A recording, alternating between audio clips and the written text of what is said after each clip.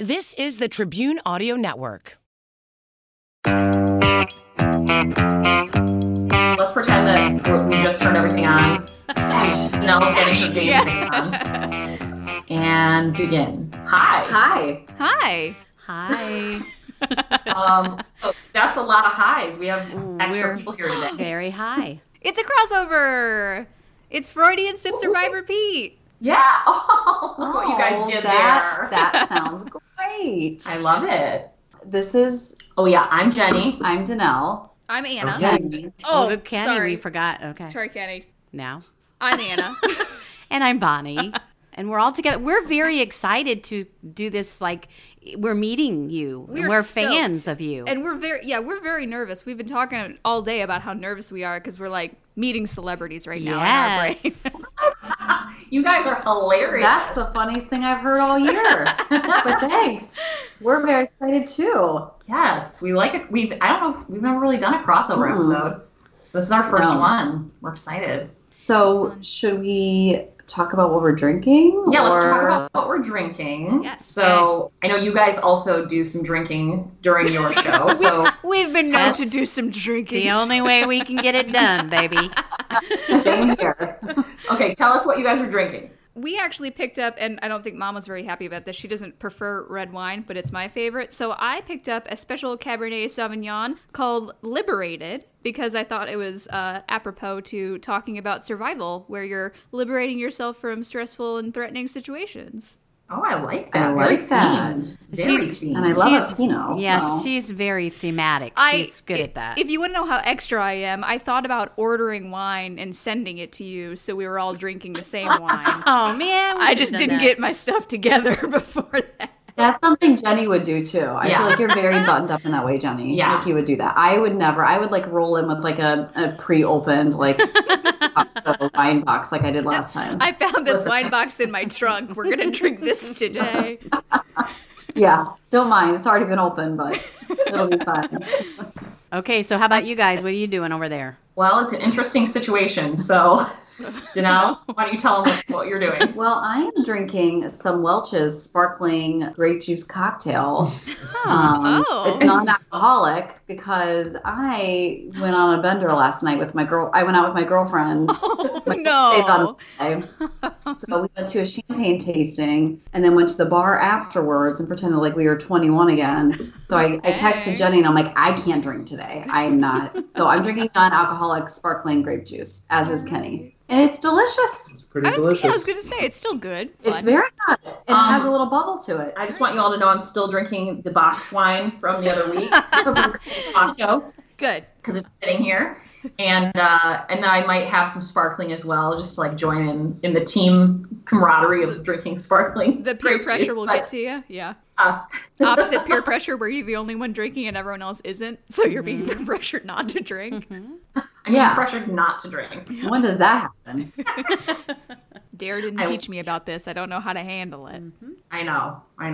So here I am with my red wine. Alone. Nope, you're not alone. With you ladies. We're got drinking Anna and red Bonnie wine with with you. Yes. Yeah, we're with you. Okay, thank you. Now I don't feel so alone. You're not drinking alone, It's so you're not that alcoholic. sad drinking alone thing because you're not really. There you go. Perfect. All right, so let's get into this. Do you guys want to tell us a little bit about, survival psychology? Wink. Yeah.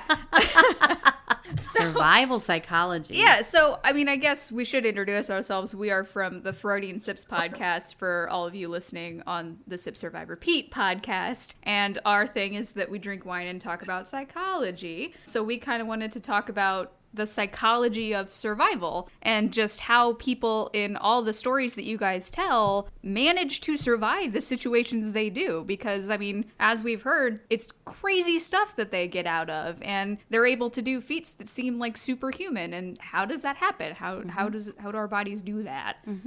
So sometimes, by the way, when I'm listening to you guys tell your stories, oh my goodness.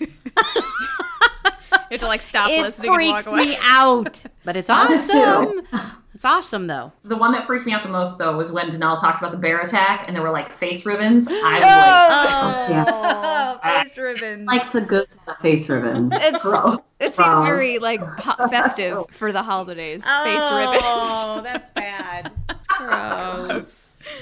I'm sorry. Yeah. All right. So tell us about some psychology. I know obviously a lot of psych goes into fight or flight or PTSD. Like, tell us about that stuff. You just you're laid it right out. All it's of perfect. it. You outlined what we're talking about. What I want to talk about is the fight, flight, and I'm actually going to talk about fight, flight, freeze, because, I mean, we all call it kind of fight, flight, but there is a third response that is, I don't think it's equally as common, but it's seen in nature all the time. It's present. So that's definitely one of the things that we need to consider when we're in a threatening situation or when we hear about people in threatening situations. And they're basically what they sound like. So fight is preparing to physically fight for your safety.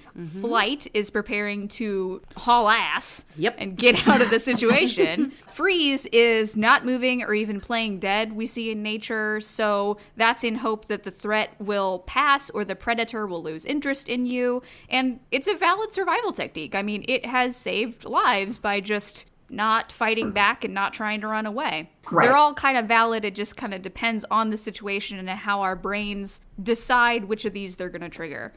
And if we look at it from an evolutionary standpoint, animals and us, by extension, have to react to threats quickly. We don't have time to think about it. When we're in these threatening situations, we don't have time to say, oh, what's my best option here? Let's take a minute. Should I run away? Should I punch him in the face? Like, we don't have time to do that. We just that's what I was going to ask is, how does your body know what to do? It's all that evolution shit. It's like we base it on millions of years of evolution and running away from predators, and our unconscious brain is able to make a split-second decision on, am I able to fight this predator or should I run away because I'm not able to defeat this predator, or are neither of those going to work and I need to just play dead or freeze.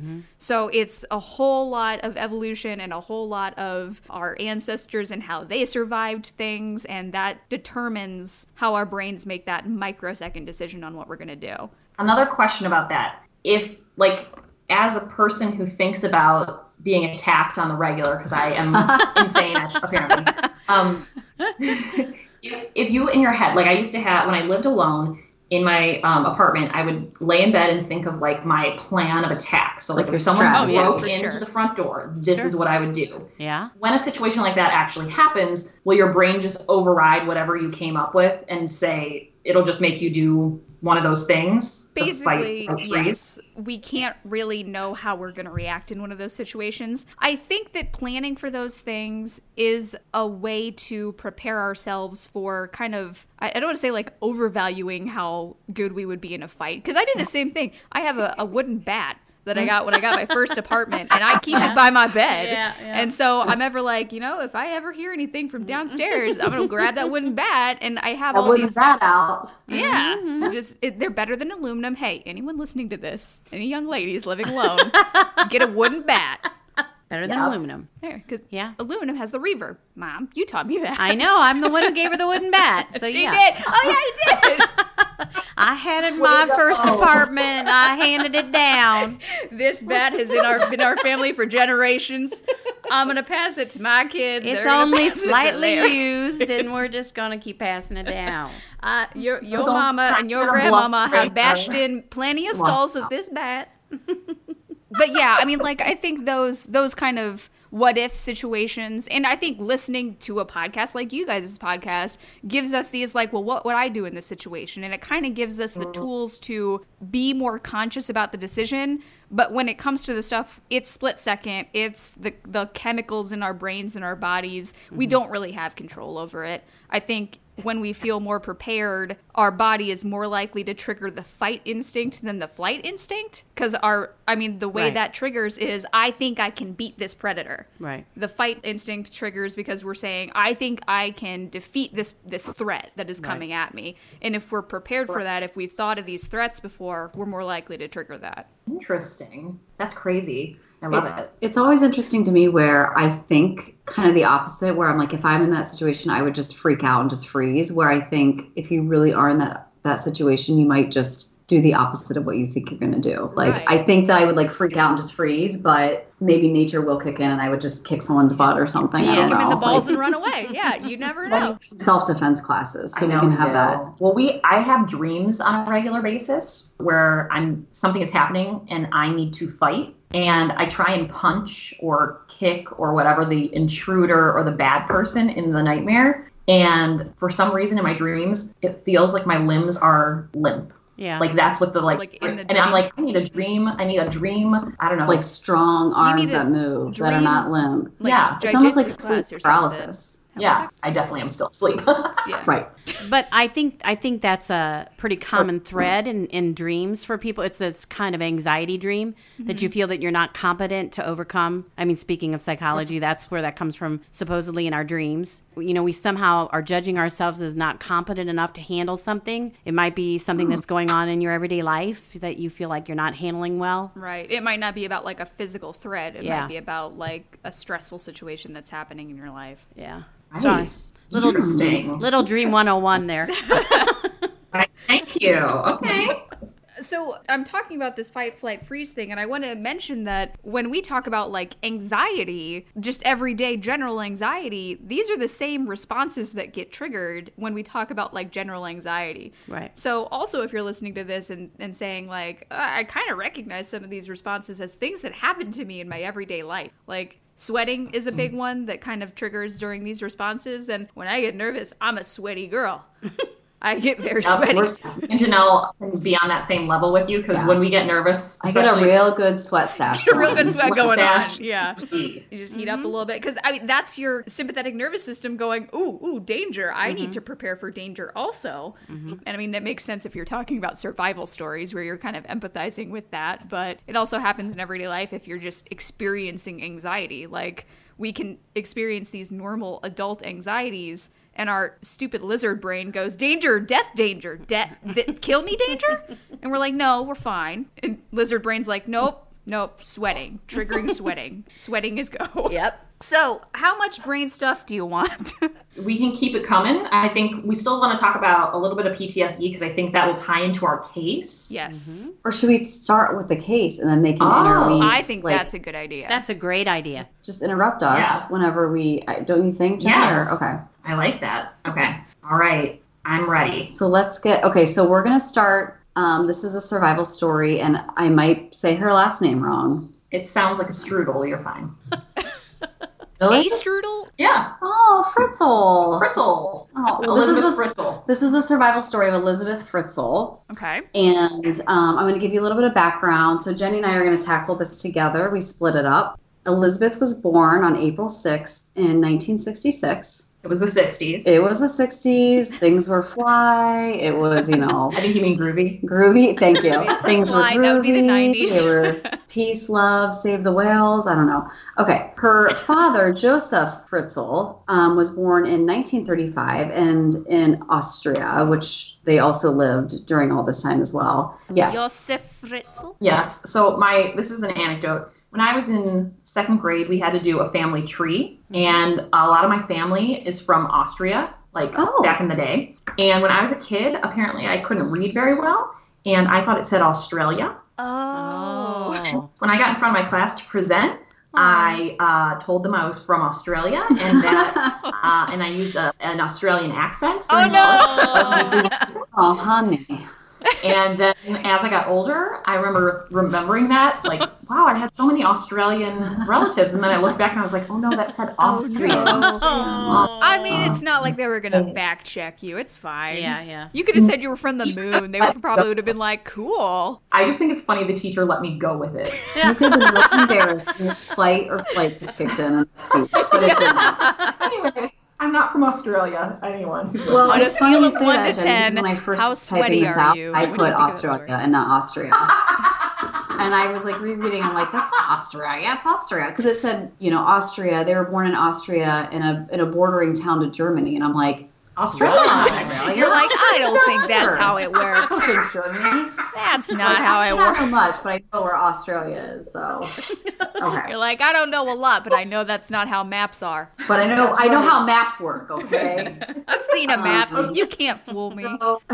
So her father was born in 1935, both in Austria, and then in 1956, just a little background on him. At age 21, he married his 17-year-old sweetheart, Rose Marie, and they had 2 sons and 5 daughters, including Elizabeth. That's 2 kids. That's a lot of kids. That's okay. That's the scariest part of They're this in- story. Yeah. So the sad news is that Fitzel started... Fritzl. I'm going to call him Fitzel. Sounds better. You can call him Dickwad, bro. You're allowed. Fitzpatrick reportedly began abusing Elizabeth in 1977 when she was 11. Oh, God. So he was not a great guy. She was no. 11, yeah. A little more background on her dad. In 1967, he broke into a home of a 24-year-old nurse. So this is a year after she was born. So Elizabeth was 1 at the time. So he broke into a home of a 24-year-old nurse while her husband was away, and he raped her while holding a knife to her throat, threatening to kill her. She screamed. And according to a report in 1967, that same year, he was also named as a suspect in a case of attempted rape of a 21-year-old woman. God. And also he was charged with indecent exposure as well. He was arrested and he served 12 months and 18-month prison sentence. The crazy thing is, I guess in... Crazier? The crazier thing is in Austria, your criminal record is expunged after 15 years. So when For, like, everything? I don't know if this is still like a law there, but back then, after 15 years, they basically get rid of your criminal record. So this comes to play later in the story as to all of these things that he was accused for and served very little time, mind you. Will be completely expunged from his record. So no one will ever really know that he had this seedy past. So so he had started reportedly abusing Elizabeth when she was 11. Not surprising hearing his past. So at age 15, Elizabeth started a course to become a waitress. I didn't know that there were courses for that. You have But to take courses. In Europe, Wow. no, I feel like in Europe they have like you're more Europe, like you know more about Europe. I did a study abroad. She's so from you're more like- Australia. What do they have in Australia, Jenny? Yeah, correct. I was in Australia. No, I literally For was her motherland. Literally. I'm just so embarrassing. No, I was over there, and not everyone is like in the United States. I feel like everyone has this. You have to go to college if you want to be successful. You have to go to college if you want to be successful. Well, in Europe, I feel like it's much more like, well, you should go to college because that fits you. You should maybe go into this because that fits you. Right. And like, you're perhaps a server or something in a restaurant. It's not like you get paid $2.50 an hour and Like get here, tips yeah. like you do Right. here. It's like you actually get paid a decent wage for And that's work their that you're career. doing. Like, and that's their yeah. career. Like, is it like a trade school? I would think it Kind sounds of. like it. Yeah, I feel like it's kind of like they have all these trade schools for other professions. Like being a florist over there is like badass. And she did it for a couple years. I mean, it's not like a year thing. Like it's almost like she studied this and it's what Jenny was saying, like what she wanted to do. I just didn't know that. That's interesting. Mm-hmm. And what a thought. You do what best fits you versus like what you're being pushed what a into. novel Right. idea. So at the age of 17, and by this point it was January of 1983. We're going way back. Dang. Girl. At the age of 17, she ran away from home and went into hiding with a friend from work that she met. But unfortunately, she was found 3 weeks later by police and was returned home to her parents. Oh my god, I thought you were going to say she was dead. I was like, No, oh Jenny, shit. you're like, Jenny's This like, oh my is gosh, I Sip picked the Survive story. with And she Pete. I don't know her background. So they took her back home and she rejoined her waitressing course and finished it in mid-1984 and then was offered a job nearby quickly. So she must have been good at it and she got back on her feet. And then on August 28th, 1984, after Elizabeth turned 18, she suddenly went missing again. And her mother was searching everywhere for her. Her mom filed a missing persons report. And for weeks, there was no word from her. Then, out of the blue, her parents received a letter stating that she had grown tired of her family and ran away. You know how you do. You know, When you grow tired of your family. Sure. Just fucking take off. Well, you grow tired of somebody sexually abusing you Yeah, for no sure. kidding. I would say. Yeah. Exactly. Tolerate is a mild I think you'd be a word. little more specific in the letter if you were angry and got tired of your, father abusing you. So, I mean, that must have been hard because she already had a precedent of kind of running away. So I bet someone would find it easier to convince people that's what had happened again. Exactly. Yep. So the letter was also postmarked from a small town, not nearby, but, in Austria. So it was believable because she had done it again and again. Like you said, this is a pattern behavior. Right. Her father told police that his theory was Elizabeth wasn't going to return and more than likely joined a religious cult. You know how you do. Just how you do. Just how you just join those cults. He's sitting in his room like, the circus a thing now? No, I should say it's a cult. He's like, let's just go deep in there with a religious cult. And she's never coming back. So he demanded that she had talked about this for years, joining this cult, and was really into it. And also, it stated in the letter that if anyone tried to find her, she was going to leave that country and go run to another country. She's so gonna don't leave even Australia. try. Don't even try to find me. Let me be in my cult. Everyone, just Let me go be my away. Australian cult. Yeah. It's fine.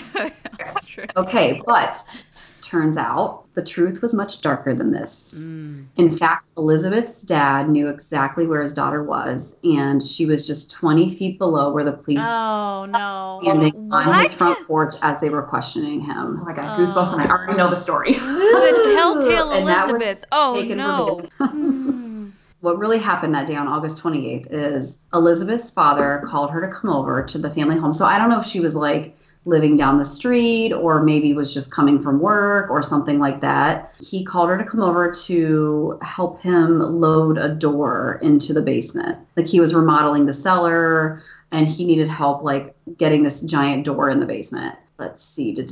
So as she held the door, her dad put the door in the hinges and was like, probably yelling at her, as I can imagine, her not holding it right or being awkwardly, whatever. This is just how I feel. I just feel like if I was Elizabeth, I'd be like, get one of your sons to do this. Right, you've got Fuck, 5 man. sons, Dad. Yeah. Sexist. And Like, you're a come on. dickhead. I'm not helping you with anything. This story is sounding more familiar as you tell it, and I'm just like cringing farther into my seat because I think I know what's coming, and I don't. It's bad. It doesn't get better. It doesn't get better. As soon as the door was on the hinges, he swung it open, pushing Elizabeth inside the cellar. He then held an ether-soaked towel on her face, handcuffed her until she was unconscious, and threw her into the chamber. And I'm going to read a little blurb here, and then Jenny's going to pick up and go into more detail about what happens next. So for the next 24 years, 24 years? the Oh inside my of this God. dirt-walled cellar would be the only thing she would see. Her father would lie to her mother and police, feeding them stories and sending them fake letters throughout the years. Eventually, the police investigation into her whereabouts would run cold, and before long, the world would forget about the missing Fritzl girl. But Joseph wouldn't forget, and over the next 24 years, he'd make that very clear to his daughter. Dun, dun, dun. So, okay, the mom had no idea. It was in the So basement. many questions. Well, that's part of what we wanted to talk to you guys about is there's a lot of red flags to us reading this as an outsider. Mhm. And you'll see that as we kind of talk about what happens over the next 24 years, which is insane. But I think the letter that came that basically said she ran away again Was kind of the Was icing kind of- on the cake. kind of led her mom to believe that maybe this is true. Right. But there's some more coming up that I would love your opinion on as far as like what's wrong with this mom or is What's there nothing wrong with Maybe these she's- people? Maybe she's in denial. Or maybe she's sustained I'm sure she's sustained years of abuse as well. I was going to say, I'm Exactly. sure she's abused Yeah, too. yeah. Okay, so at first there was just this one room, and Elizabeth would live in here by herself. But every morning at 9 a.m., Joseph would come down into the cellar, and his wife was told that he was going down to draw plans for the machines that he sold. So leave me alone. I'm going down to the cellar, woman, making these drawings. This makes me very nervous because my husband has an office in the basement. Oh no. Jenny, go down there now. Stop the recording. Go down.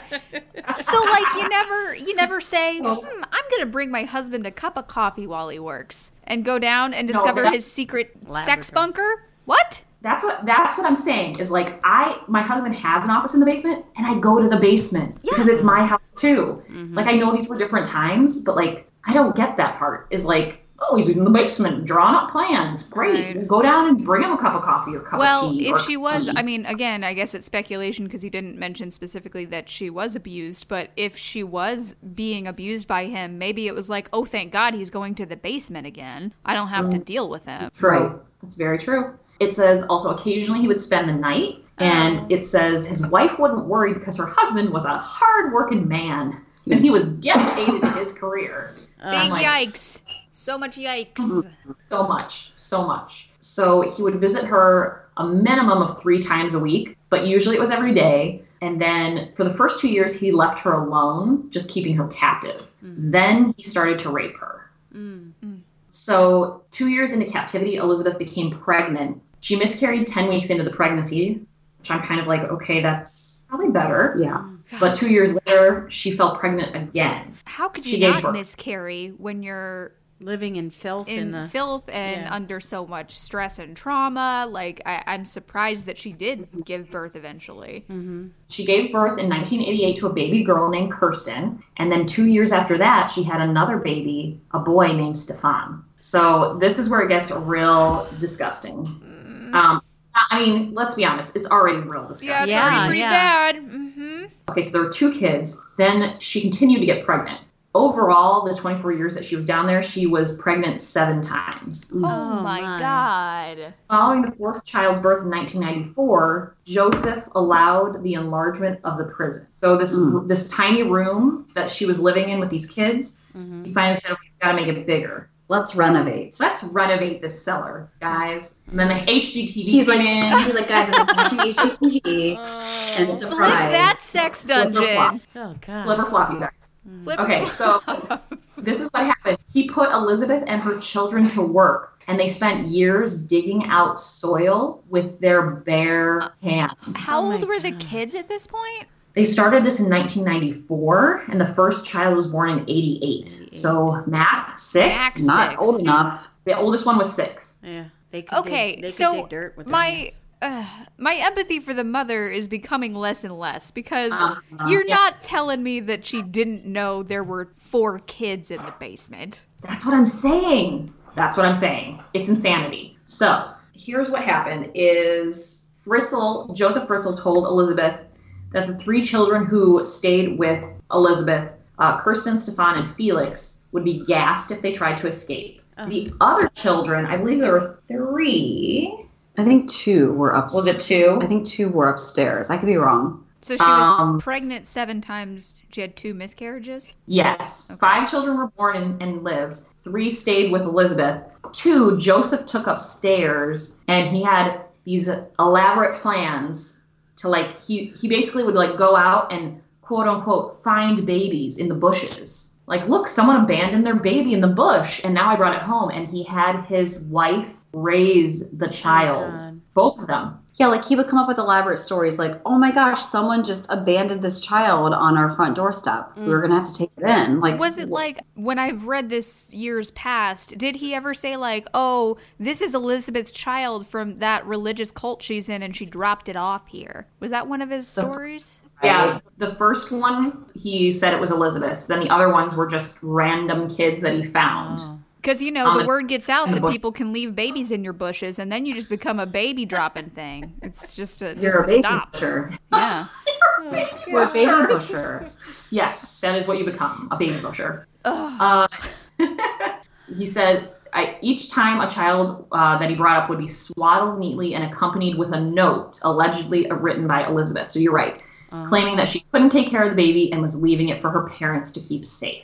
But little did the wife, her name's Rosemarie, little did she know that these were kids born of her daughter and husband, which is, makes me want to vomit a little. Yeah. Speaking of sweaty, I am very sweaty right now. Yeah, I'm getting a little scared. I got a little one going too. Okay.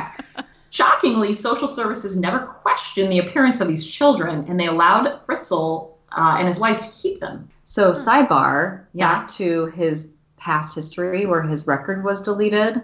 Uh-huh. That's why social services never flagged. So if his record had not been expunged from when he was younger, from those rapes and everything, he would have never Okay, got but to That's government. You can't tell me the Government, people yep. in the town weren't like, Joseph's up to something, right? This guy's a little sketchy. This guy's Yeah. a little sketchy.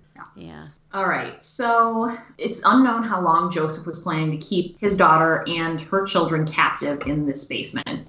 He had gotten away with it for 24 years, but in 2008, one of the children, Kirsten, fell ill. So at this point, Kirsten was the first one born, was 19 years old, Oh my God. and she needed medical attention. Grudgingly, Joseph agreed to take her to the hospital. He removed her from the cellar and called an ambulance, claiming that he had a note from Kirsten's mother explaining her condition. I'm sure you do, Joseph. He just loves writing notes. He loves to get out his little calligraphy set and just forge some notes from Elizabeth. Exactly. So, well, a lot of times he'd make Elizabeth write these notes. Oh, man. And, like the mental, I just am like, I don't even know what Elizabeth is doing now, but okay. Yeah. For a week, the police questioned Kirsten and asked the public for any information on her family because, again, they weren't sure who the hell this girl was or where she came from. No one came forward because, obviously, Joseph and Elizabeth were the parents. They grew suspicious of Joseph and reopened the investigation into Elizabeth's disappearance. Frickin' good. Mm-hmm. How could you 24 even go years outside? later, no big deal. How could you even like be out in the being cooped up in a room basically for With no sunlight or anything Yeah. else. Yeah. you wouldn't even be able to look outside. No. It's insanity. So the police started to read the letters from Elizabeth that she had been leaving, and they found a bunch of inconsistencies. Oh. So Joseph finally felt the pressure, and he had a change of heart. No, he didn't. No, he didn't. Yeah. What the heck? That's No, he not didn't. right.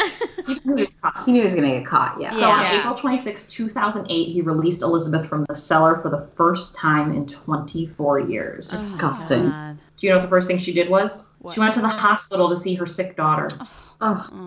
Was the first thing not to punch her father in the face? Because that seems appropriate too. It does. Fight or flight. Or A run. fight or Yeah. flight, waiting 24 years, finally fight the asshole. But Right? but it will be interesting to find out, like, did she want to continue having a relationship with him after that? Or did she break away from him and get away? I do believe so. No.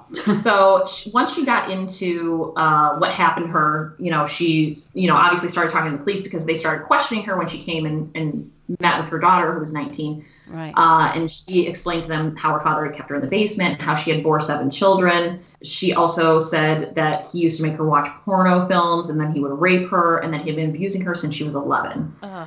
So the police arrested Joseph Fritzl that night. Were the other kids with her? Did he let them all out? No, after the after the arrest, the rest of the children in the cellar were released. Oh my So God. they were still down. Rosemarie, the mom, said she had known nothing about the events taking place right under her feet. And Joseph backed up her story. They also had tenants who had lived in an apartment on the first floor of the Fritzl home, which is also creepy. They said they also didn't know what was happening. But didn't they claim to like hear noises every now and then? And like, So they heard, yeah. they heard noises, but Joseph would just tell them it's faulty piping and a noisy heater. and he had Jenny, you pointed this out the other day, that he had super like insulated this place. Oh yeah, Like Yeah. it wasn't just like your regular cellar. Like it was fully insulated to soundproof. soundproof. Right, Thank you. right. But still, it's like, I hear something that sounds like a baby crying, and he's like, that's the pipes. Right, don't worry about it. That's Just pipes. squeaky pipes. So today, Elizabeth Fritzl lives under a new identity in a secret Austrian village, only known as Village X. Wow. And her home is under constant surveillance, and the police patrol every corner. So obviously, there's a lot going on with her that she needs a lot of protection. Extra help, yeah, for sure. She's in her mid-50s at this point, but the last photo ever taken of her was when she was just 16 years old. Oh, I didn't know that. I just got chills. I know. Mm. Efforts were made to conceal her new identity and keep her past hidden from the media so she could live her new life. I don't know. Many believe, however, they've done a better job of ensuring her immortality as a girl held captive for 24 years. So she's still like captive in her own, Yeah. you know. Yeah. Are her kids with, did her kids stay with her? Yes. Some of them are. I think the other ones have moved on. Yeah. But I mean, if one I was mean- 19 by the time it ended, yeah.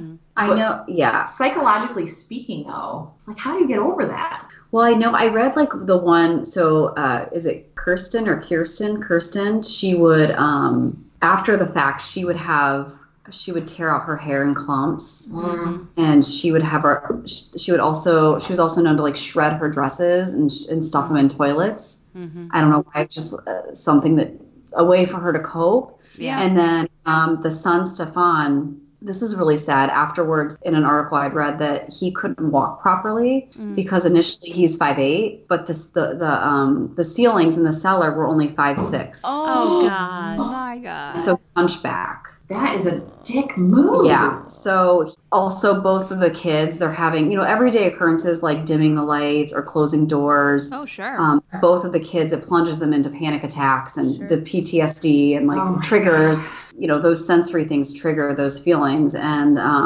I did also read that Elizabeth does have a relationship with one of her bodyguards. Oh, really? Okay, girl. But they didn't go into detail of like who he was, but I guess like they have like a special, I don't know if it's like sexual or anything, but it's like her boyfriend, so to speak, and he's almost like a father brotherly figure to her kids.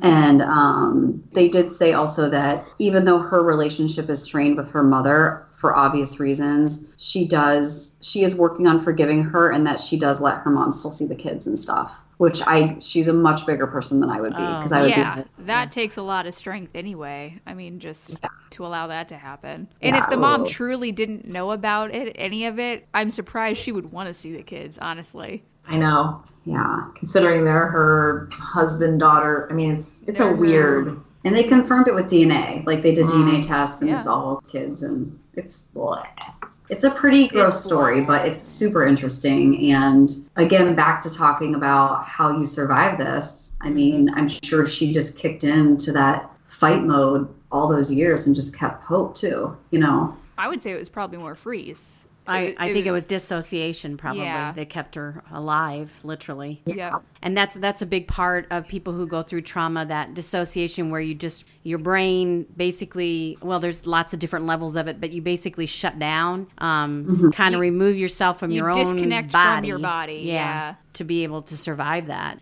But the It's problem, almost creating like another ulterior, like an alter ego almost to cope with it. Yeah. it's possible, yeah. Like when we talk about dissociative identity or multiple personalities, what used to be called, that's a trauma response, where the theory behind that, and I mean, there's psychologists argue about whether or not it's real, but the theory behind it is you've gone through traumas that force you to split yourself into another personality to cope with the trauma. Right. Now, as far as getting over something like this or having to deal with any kind of trauma after you survive something horrific, what is someone facing when that happens?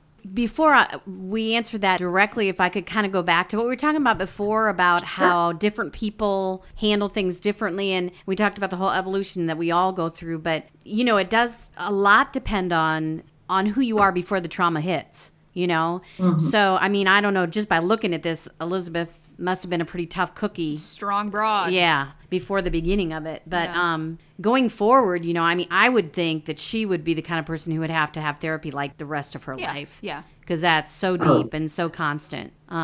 And as far as doing therapy for trauma, there's different theories about what works best. And they talk about having the victim replay the trauma, like tell the story over and over and over again, relive the story over and over. But when it's a 24-year-long story, that gets how a do little you do tough. that? How do you possibly do that? Yeah, it was such a drawn out. Yeah. I mean, she was in captivity longer than she was out of captivity before. Like, it lasted longer than her life before she was a captive. Yeah. Yeah. I mean, I think for that, you become a different person. Yeah. I mean, there's the loss of who you were before the trauma. And I mean, that kind of happens with other trauma as well, like with great loss, like if you lose a loved one or if you go through another really big trauma, there's kind of this loss of who you used to be before this happened and before you have to live with the memory of this happening. And I mean, for this, it's that times 1,000 because you've had to adjust yourself to a whole new life underground, and then you've had to adjust yourself to life after it, and just the knowledge of what has happened to you, it's going to stay with you. It's something you're never going to be fully away from. It's kind of just something that you learn to live with. Yeah. It's kind of insane to think about the fact that what makes me upset too is those kids, like the 19-year-old had never even seen the sun. Yeah. God, her vitamin D alone was just rock Imagine bottom. going from that to a hospital where there's so many people and so many like machines going. Yeah. Well, and I wonder how much they knew their life was different. You know what I mean? Since that was their only reality. Yeah. That's a really good point, though. That's a really good point. If you don't know anything about the world, it's not like you know you're missing it. I mean, you can look at that on a lot of different levels. If you're a person who grows up without a cell phone, Sure. you don't know that that's, the end of the world, that you don't have a cell phone. I'm going to plug a movie here called Room. I don't know if you guys have heard of this movie. I've seen that movie. I was just thinking that. I was about to mention it. Yeah, it Oh, has great Brie Larson minds. in it. Yeah, there we go. Me and Kenny. But yeah, it's basically a story very similar to this, and it kind of examines how this woman and the child that she had in captivity, how they see the captivity, and I mean, spoiler alert, they get out, and how they adjust to after captivity and how hard it is. I mean, you would think like you kind of hear this story and you go, oh my gosh, and then they're out and it must be such a relief. But there's a lot of trauma that comes with that too. Right, exactly. Especially for these kids that have known nothing else. I mean, it's just ongoing trauma. It's not quite so simple. Yeah. Crazy. Insane. Do you ladies have anything else you'd like to add to our survival mashup? Survival crossover. I don't know. Mom, do you want to talk specifically about PTSD or anything? Do you have like a symptom list of PTSD? Do you want a symptom list, ladies, Sure. from sure. DSM? Because I think it's worth noting, and I've talked to clients about this, that people don't like to ascribe themselves as having trauma. They think trauma just has to be this big, huge thing. I mean, they think trauma has to be the stories that you guys talk about, basically. Like, I've Big never stuff. had, yeah, Yeah. the big stuff. We call that big T trauma. But there's also small T trauma, which can affect us as well. And some of the symptoms, I mean, it may not be as intense as PTSD symptoms from big T trauma, but I think everyone has some sort of trauma that they need to be aware of. And like you said, knowing your triggers is a huge part of it. And I think knowing kind of what PTSD and trauma responses look like is an important part of just life in general. Okay, so Yeah. I'm gonna sound like a textbook. Are you ready? She's I'm got ready. can you flippy flappy the papers? I've got my in your flippy mind? flappy papers in my hands, my homework. So this is like the criteria from the DSM-5, the diagnostic manual that we use in psychology. And the first thing that's noted is that you must have been exposed to, like we've been talking about, something traumatic, like death or threatening death. And it doesn't have to actually be you experiencing it. You could just have seen it happening. And sexual violence is explicitly mentioned as one of the types yep. of trauma. Sexual injury or actual or sexual violence. So either directly or you witnessed it. You can even like learn about someone close to you having that trauma and then being traumatized by that. Yeah. Thinking about your loved one being traumatized, which is kind of interesting, which, you would think that would have happened to the mother eventually. My Right. God. Yeah. If she really didn't realize what was happening, then to come into realization, that had to be a traumatic moment. And that she's been living with this guy for 20 yeah. years. Ugh, yeah. Ew. Yeah. What if she was? I'm sure she was also sleeping with him, which just gross as possible. Oh, yeah. Thanks for adding that gross note. Thanks, Jenny. Sorry, guys. Just threw up a little.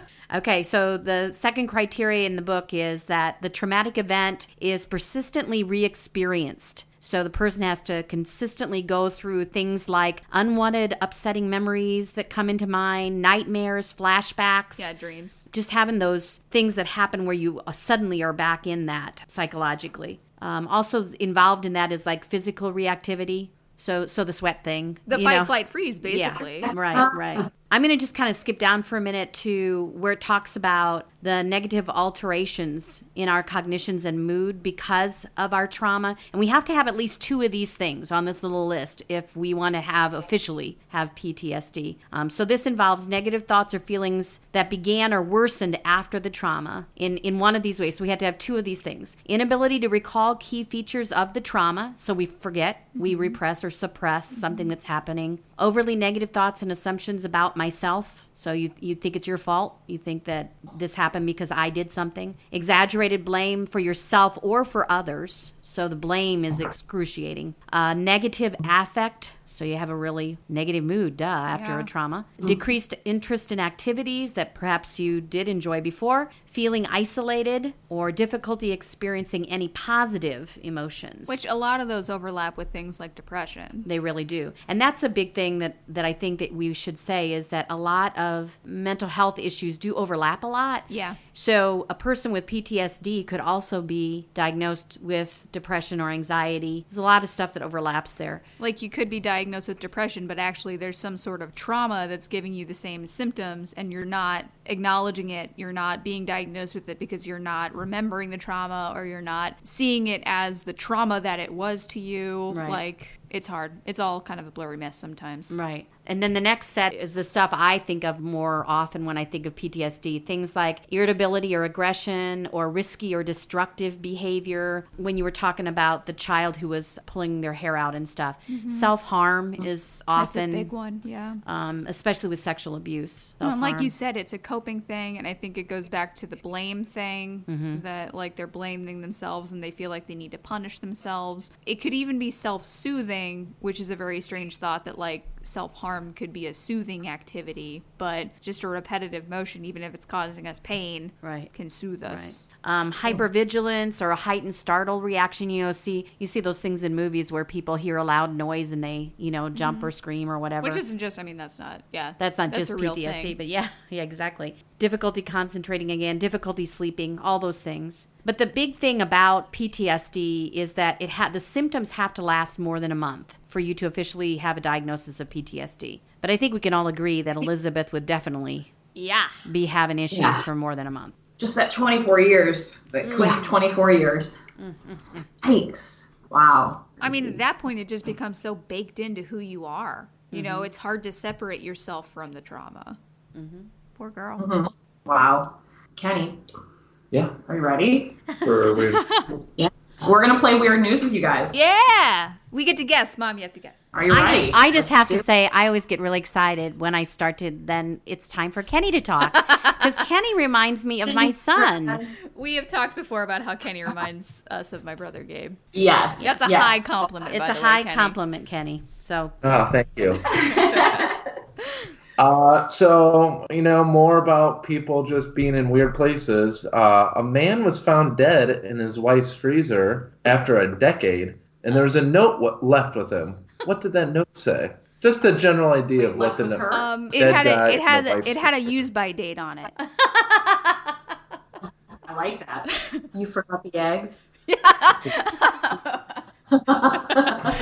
This is for letting the milk go bad. Maybe it was a reminder note of when to take him out and bury him. It was. Jenny's always right. Wait. Yeah. Does anyone else have a guess? Any more guesses? Mom? I don't think so. Okay. I'm listening. It was a notarized note saying the wife didn't kill him. Wait. Reading Is she into a notary? When I read this, I was like, oh, this is interesting. But it's kind of sad. He got it notarized 3 months before he died, which the notary had to be thinking, wow, this is crazy. But he got it notarized so that they could put him in the freezer and she could keep receiving his benefit Social check. Security. Oh, what a Sweet, nice though. guy. They do that for her. So she ended up over the next 10 years collecting $180,000 from the government. No, because do we know if he's still? I mean, if they found out he was dead and she was receiving it while he was dead, does she have to give that back? Well, she died, Yeah. and that's how they found him. Oh.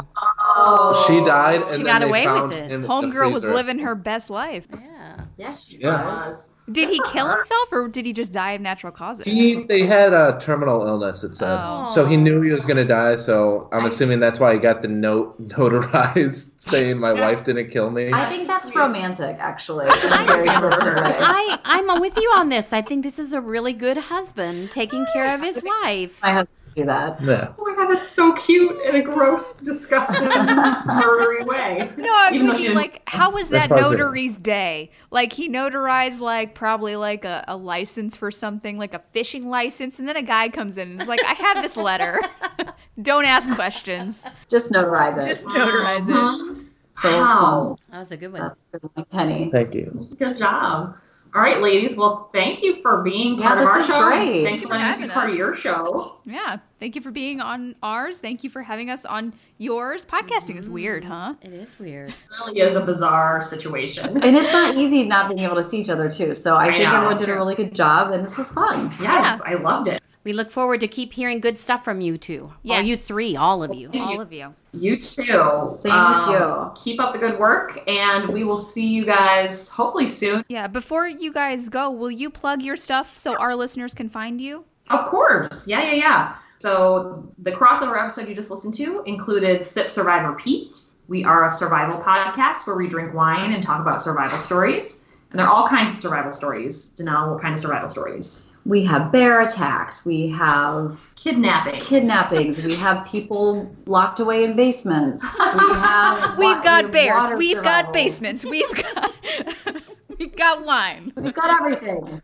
Yes, and we always end it with Weird News with Kenny, who is our producer. So if you guys liked what you heard today, you can find us on any of the podcast platforms. And if you really like us, we would love it if you would rate, review, and subscribe on Apple Podcasts, because that's the easiest way to get us out and about to more people. So what about you guys? Tell us a little bit about Freudian Sips. Freudian Sips, we are a podcast that we drink wine as well, but we talk about brain stuff. We talk about famous psychologists, and we talk about mental illnesses, and we talk about all kinds of psychology stuff, basically anything that we want to talk about because it's our podcast. Yep. And if you like what you've heard from us, you can find us again on all the podcast platforms. If you want to follow us on social media, we are Freudian Sips Pod on everything. We're freudiansipspod@gmail.com. If you want to get a hold of us or send us questions or anything, we have merch on freudiansipspod.com. Follow us, find us, rate, review, subscribe, all the good stuff. Cool. Awesome. Thank you guys so much for being here. Happy holidays, because Yes. I know it's like right around the corner. Yeah. My stepdaughter told me today, 5 days. 5 days. I was like, you're Oh, aggressive. man. You need to take it down a notch, sweetheart. You're like, every day you All right, remind wait. me how many days we take away a present. I throw it in the fire like a crazy person. Just kidding. I would never. Okay. Anywho, It was yeah, you guys lovely can share meeting that you with- guys. Yes. Thank you so much. It was fun. Thank you. Yes, very fun. Thank you so much, and we'll talk to you soon. Okay. Bye. All right. Bye.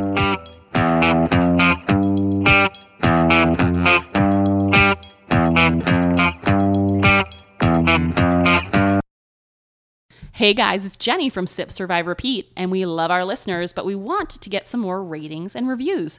So if you guys could log on to Apple Podcasts and then give us a rating and a review, we'll send you a sticker. All you need to do is send us a screenshot of your rating and your review to either our email, sipsurviverepeat@gmail.com, or direct message us, or DM us as the kids like to say, on any social media.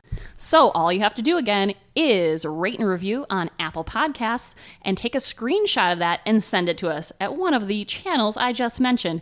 And we'll send you a Sip, Survive, Repeat sticker, and it's big, you guys. Size of your hand at least. So again, send it to us and we'll see you soon.